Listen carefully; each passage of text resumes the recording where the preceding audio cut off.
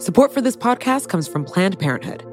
It's hard to imagine a world where we leave future generations with fewer rights and freedoms. Since the Supreme Court's decision to overturn Roe v. Wade, politicians in nearly every state have introduced bills aimed at blocking people from getting the essential sexual and reproductive care they need, including abortion. Planned Parenthood believes everyone deserves access to care. And with supporters like you, they can reclaim our rights and protect and expand access to abortion care. Visit PlannedParenthood.org/future to learn more and support their cause. You know how to book flights and hotels.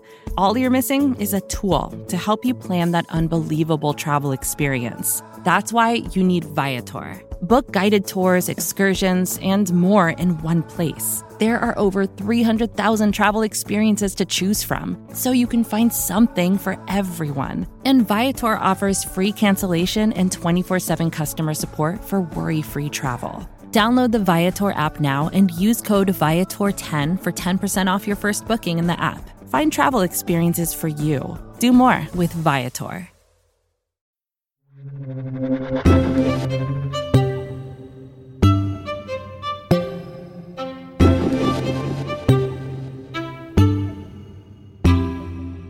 The U.S. is facing a COVID college crisis. Due to the pandemic, tens of thousands of low-income students are deciding not to enroll. We know that there were more than 100,000 high school seniors who did not complete their federal financial aid form known as the FAFSA this year, so that's a big indicator. Danielle Douglas-Gabriel covers the economics of education for The Washington Post. We also know that college enrollment of freshmen is down 16% from the previous year. 16% of freshmen not coming to class or not enrolling, that's pretty significant. And especially for low-income students, what starts out temporary can often end up becoming permanent. It's very difficult for them to get back into school after the fact, oftentimes because they start working and the opportunity cost just doesn't make sense anymore to them because they're earning a paycheck. For some, it's because of money. Others are dealing with mental health problems. But with so many schools going to remote learning, one of the biggest causes of students dropping out is lack of reliable internet access. I mean, millions of Americans are struggling with poor broadband access. I've spoken to students who have tried to do their assignments, college assignments, using their smartphones or posted up in parking lots with Wi-Fi hotspots. So they're desperate to try to stay in class, remain in college, but in some instances, it's just not working out. One of the primary folks that we spoke to for the story I worked on with my colleague Heather Long about this trend, her name is Paige McConnell. Paige is a recent high school graduate who is the first in her family to go to college in rural Tennessee, who simply just did not have Wi-Fi at home to keep up with her classes at the local community college. She would go to a local library where they turned her away because they were really worried about having people sit around during the pandemic. She spent hours in a McDonald's parking lot using the fast food chain's internet, but she kept getting kicked off of the college's virtual classes because the network wasn't safe. So after 2 weeks of doing this back and forth, she decided to withdraw. So this is happening in rural Tennessee where Paige is. Is it happening in big cities too? It's in both because of how piss poor broadband and access is for a lot of folks. And it's not just, the connectivity of broadband. It is also the cost, right? So if you can afford to have internet access on your smartphone, for a lot of students, they can't afford to also have internet access at home, and neither can their parents. So they're making a choice here, and the choice is to have that mobile accessibility when they can't afford to do both. Internet access is not cheap right now, and that's true whether you're in the Bronx or if you're in rural Tennessee. I know a lot of places are setting up outdoor heated areas for restaurants. Is anyone setting up outdoor heated areas for Wi-Fi? Yeah, actually, we have community colleges in our neck of the woods out in D.C. and Maryland and Virginia that have tried to create Wi-Fi hotspots in their parking lots in order to serve this population. And also because a lot of these community colleges serve adults who have children, and they don't want those poor children to have to sit in the car the entire time or mommy or daddy is taking a class. They have started to provide portable hotspots so that students could take that home and at least have that form of access. So there are schools that are trying to meet this community where they're at. It's just not enough in a way that could really make a big difference for the students who are having to drop out. What are some of the big picture implications to having a significant increase in dropouts and a significant decrease in freshman enrollment? What impact does something like this have on the U.S. economy? Well, I think, the long-term impact, it will be not having a workforce that can apply to the jobs that are out there. A lot of jobs these days require a college degree, at least a bachelor's in many instances, often an associate's degree, and not having that credential limits the economic possibilities for not only those students, but also for the economy. So that's a very concerning part of this equation. It is still hopeful that perhaps if the economy picks back up, we have a new administration who's willing to invest in higher education to make it more affordable and accessible, and thinking about these issues of broadband access and the like, then maybe we'll start to see some of these students coming back. Are we going to potentially see like a generation here that has just worse economic futures because of a lack of college opportunity? That is certainly the worst case scenario, but it is a reality. We are hoping that at the same time, while the demand for a post-secondary credential is not going to change all that much, you will still need some level of college. But there are jobs, there are career training education jobs that are a viable pathway for many of these students. But again, that's still coming through places like community colleges. So you have to have access, and you also have to have investments in those institutions in order to make it a reality for these students. How do you fix such a widespread, sprawling problem like this?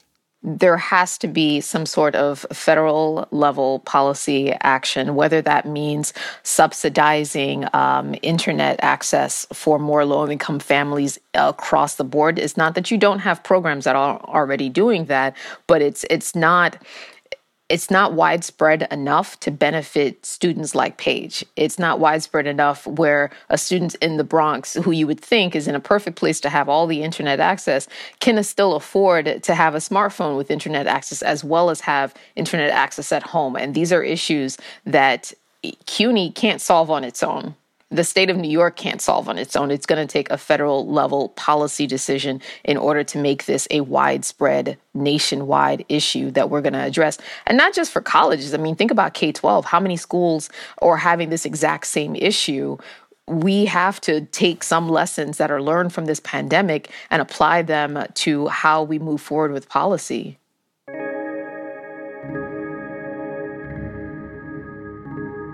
My name is Toriana Antonelli. I'm a first-generation college student attending the University of Arizona. Back in March, I was on campus, but then the pandemic hit. I wasn't able to stay on campus, did not have access to Wi-Fi on my own, so I stayed with a friend. And after staying with them, I was homeless and did not have access to reliable Wi-Fi. So at one point, after reaching out to a teacher to explain my situation, they suggested I go to a Starbucks and use their Wi-Fi to do classwork. And I wasn't comfortable taking that risk because of COVID in terms of infecting my mom or like my little siblings. So as of a few days ago, I moved yet again, and luckily this place has faster, reliable Wi-Fi, and I'm able to hopefully finish off my semester and not have to drop any classes or drop out of college completely.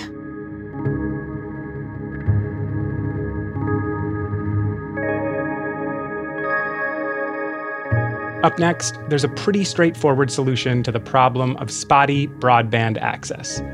Give everybody the internet.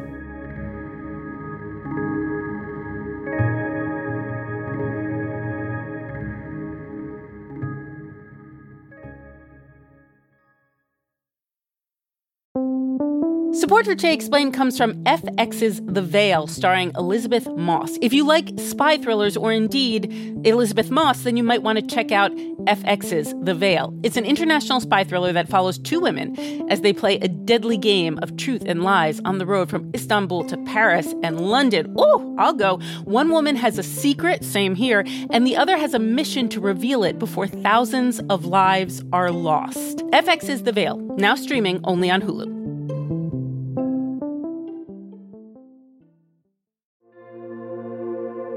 Support for this podcast comes from Planned Parenthood. Your body is your own. That's why Planned Parenthood is committed to ensuring that everyone has the information and resources they need to make their own decisions about their bodies, including abortion care. Today, lawmakers who oppose abortion are challenging Planned Parenthood. Affordable, high-quality basic health care for more than 2 million people is at stake. Planned Parenthood believes that health care is a basic human right. That's why they fight every day to push for common-sense policies that protect our right to control our own bodies. They also work tirelessly to oppose the onslaught of new policies aimed at interfering with personal decisions best left to patients and their doctors. They won't give up, and they won't back down. You can join Planned Parenthood in the fight to help make sure that the next generation can decide their own futures. The organization needs your support now more than ever.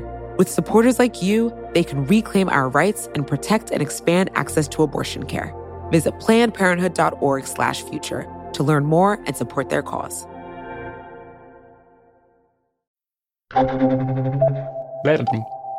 Emily Stewart, you recently wrote a piece for Recode called Give Everybody the Internet, where you outlined how to fix the problem of spotty internet access.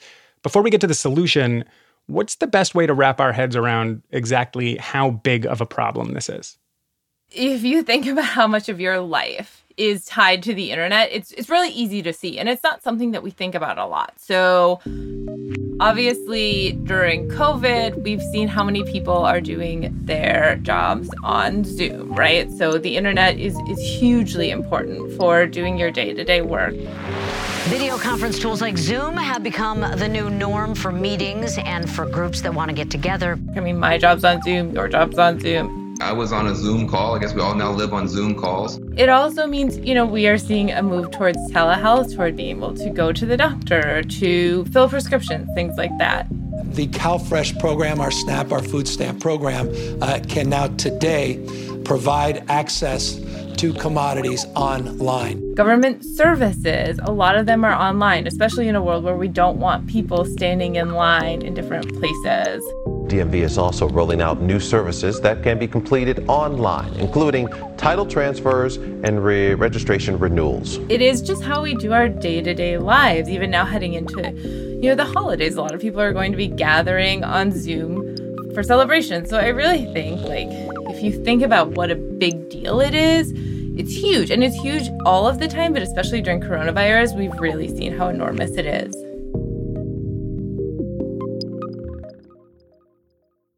How widespread is this? I mean, do we know exactly how many people don't have internet access in the U.S.? We do and we don't. The FCC puts out an estimate that says about 21 million Americans don't have access to quality broadband internet. But a lot of estimates say it's quite a bit higher than that. I mean, just because you have an internet connection doesn't mean it's particularly good internet connection. So it's kind of a two-sided problem. Do we know where America ranks compared to the rest of the world in terms of internet access? I mean, it's not great. We are behind a lot of countries like South Korea, Japan, Switzerland for typical download speeds. And it's an area where the U.S. doesn't really have a good excuse as to why we're not doing so well. What is the excuse that they give? Well, we have left a lot of the internet infrastructure in the United States up to private companies. Private companies are in the business of making money. And to be frank, it's not lucrative for everyone in the United States to have internet. So where we have the interstate highway system or the postal service, we understand that it's not necessarily a moneymaker for the USPS to be delivering a piece of mail to Alaska, right? But we think people in Alaska should have mail. Yeah, and I guess to get someone high-speed internet way out in Alaska, you don't just need one person bringing them the internet. You need cables and infrastructure, right? Right. And it's pretty expensive.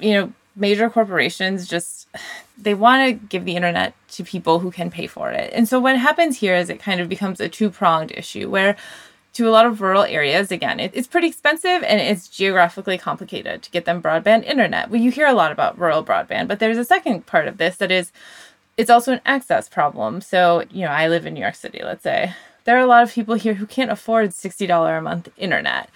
But at the same time, Verizon or Comcast or Optimum doesn't want to sell anybody $20 internet. And so that kind of is has led to this issue where we really have kind of, again, a two-pronged problem here. Maybe the line doesn't run by my house in the first place, but even if it does, if I can't afford the $60 a month, it doesn't matter that there is a line running by my house. Have any communities in America gotten together and said, hey, we think that the internet is an important basic resource in order to participate in modern society. We're going to give everyone accessible and relatively affordable internet? Yeah, so there are a lot of communities that have done this. New York, Boston, Silicon Valley. Those are the kind of innovation hubs that may come to mind when it comes to high-speed internet. But the city, home to the country's fastest broadband, is nestled below Lookout Mountain along the Tennessee River, Chattanooga. Which, around 2010 basically built out its own municipal broadband system. Today, with speeds of up to 1 gigabyte per second, Chattanooga's 170,000 residents enjoy broadband that's 200 times faster than the country's average. It cost $330 million, about $100 million of which was from the federal government. And they really had to get buy-in from different stakeholders. And they had, a real battle to do it. Here is the really big problem. Those same companies, Comcast, AT&T, and Time Warner, are fighting public utilities that want to bring broadband to rural areas. So Comcast, which was a major provider of internet service, tried to sue the city a lot. I spoke to a former mayor there, and he said they sued multiple times to try and stop Chattanooga from building out their own internet infrastructure. He said they'd come in and say, this isn't fair. And he'd say, but come on, guys, you have all of this money. How is this not fair? So is Chattanooga a model for the rest of the country when it comes to broadband? Again, to get back to the corporate power and lobbying question, you also have, 20 plus states that have put in place laws that try and bar cities and municipalities from creating their own internet service. It really shows that you still have legislatures that are really listening to corporations and that are going to put up these roadblocks even when the system has already changed. In the first half of the show, Danielle said that this is basically a policy issue. Is there a way that the government can actually make this happen? So when you talk to experts about this, what they'll tell you is that it really is a federal, a state, and a local problem. There isn't really one solution here. But one thing that a lot of experts that I spoke to pointed to this $100 billion package put forth by House Majority Whip Jim Clyburn. We call for investing $80 billion to deploy a secure and resilient broadband infrastructure to expand access for communities nationwide. Getting infrastructure into a lot of rural areas, it doesn't exist. Connecting unserved and underserved rural, suburban, and urban areas across the country while prioritizing persistent poverty communities. And then another plank of that is providing a subsidy of about $50 for low-income households. So basically, again, solving that problem that if you have a $60 internet option that you can't pay, maybe you can pay the $10. And a lot of experts say, listen, this is a good place to start in solving kind of the two sides of that problem. And a lot of politicians were campaigning on expanded internet access, right? Elizabeth Warren wanted a public option for the internet. Bernie Sanders wanted to turn it into a public utility. Does President-elect Biden have an internet plan? So Biden has proposed investing $20 billion in rural broadband infrastructure. So that solves, again, at least partly the rural end of it. And I think we could also probably think that he might throw his weight behind this Clyburn bill. He and Clyburn are pretty close allies. And I can see a world where Biden would support something like that. And is there a real opportunity for something like that now? I mean, it almost reminds me of universal health care. We had this huge number of people that didn't have insurance. We decided it's an essential thing to have. We even had private companies trying to block it. But in the end, Obamacare happened. I mean, do you think this is a moment where we might be able to overcome all these hurdles? I certainly hope so. I think we've really seen during the pandemic what a big deal it is for people to not have internet. It's school, it's work, it's healthcare, it's government service. It's really everything. You know, one of the things that made me really optimistic when writing about this and reporting on this is that the people who care about this issue really care about it a lot. I think that is a thing to stay hopeful about, that the people who really care about internet access know that it is an economic issue, an education issue, as much as it is a tech issue, if not more, and they are going to keep fighting.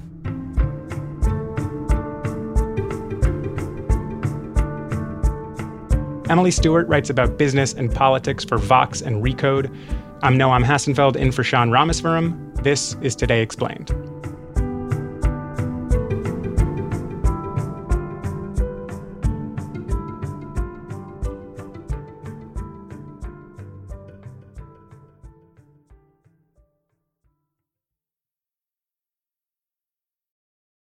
Support for this show comes from Fundrise. Buy low, sell high. It's easy to say, hard to do. For example, high interest rates are crushing the real estate market right now. Demand is dropping and prices are falling, even for many of the best assets. It's no wonder the Fundrise Flagship Fund plans to go on a buying spree, expanding its billion-dollar real estate portfolio over the next few months. You can add the Fundrise Flagship Fund to your portfolio in just minutes, and with as little as $10 by visiting fundrise.com/Fox. Carefully consider the investment objectives, risks, charges, and expenses of the Fundrise Flagship Fund before investing. This and other information can be found in the fund's prospectus at fundrise.com/flagship. This is a paid advertisement.